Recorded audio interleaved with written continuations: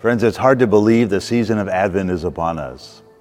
And speaking of Advent, did you know that each candle on the Advent wreath has a special meaning? An ancient tradition reveals that the candles often represent hope and faith and joy and peace. So how many of us could use a little bit more hope and faith and joy and peace in our lives? So this is my prayer for all of you this Advent season.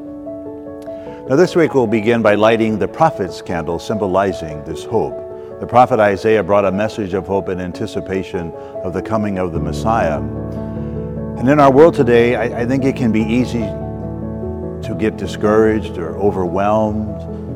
Sickness, death, division, violence, these are all difficult parts of the human experience. So, what can we do to overcome the feelings that can so easily bring us down into the dumps and keep us from living the life we are called to?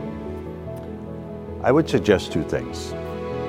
The first one is ask the Lord to increase in you the virtue of hope. Christian hope is not magic, it's not wishful thinking, it's not simply optimism.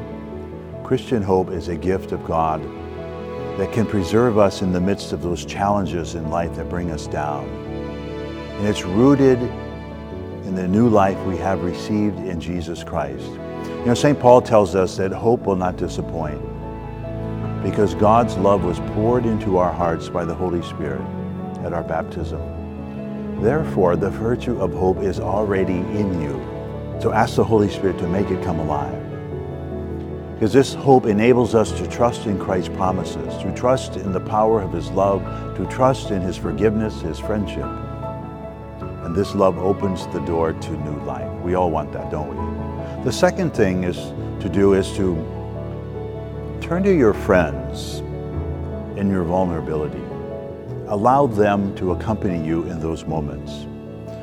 The grace of friendship envelops and sustains us, leaving us open to the life and to the gift of God's hope. So don't be afraid to ask for help and support in life's journey. Pope Francis tells us that hope involves going forward with others in solidarity. So during this season of Advent, the season of hopeful expectation, is Jesus asking you to extend friendship and love to anyone in particular?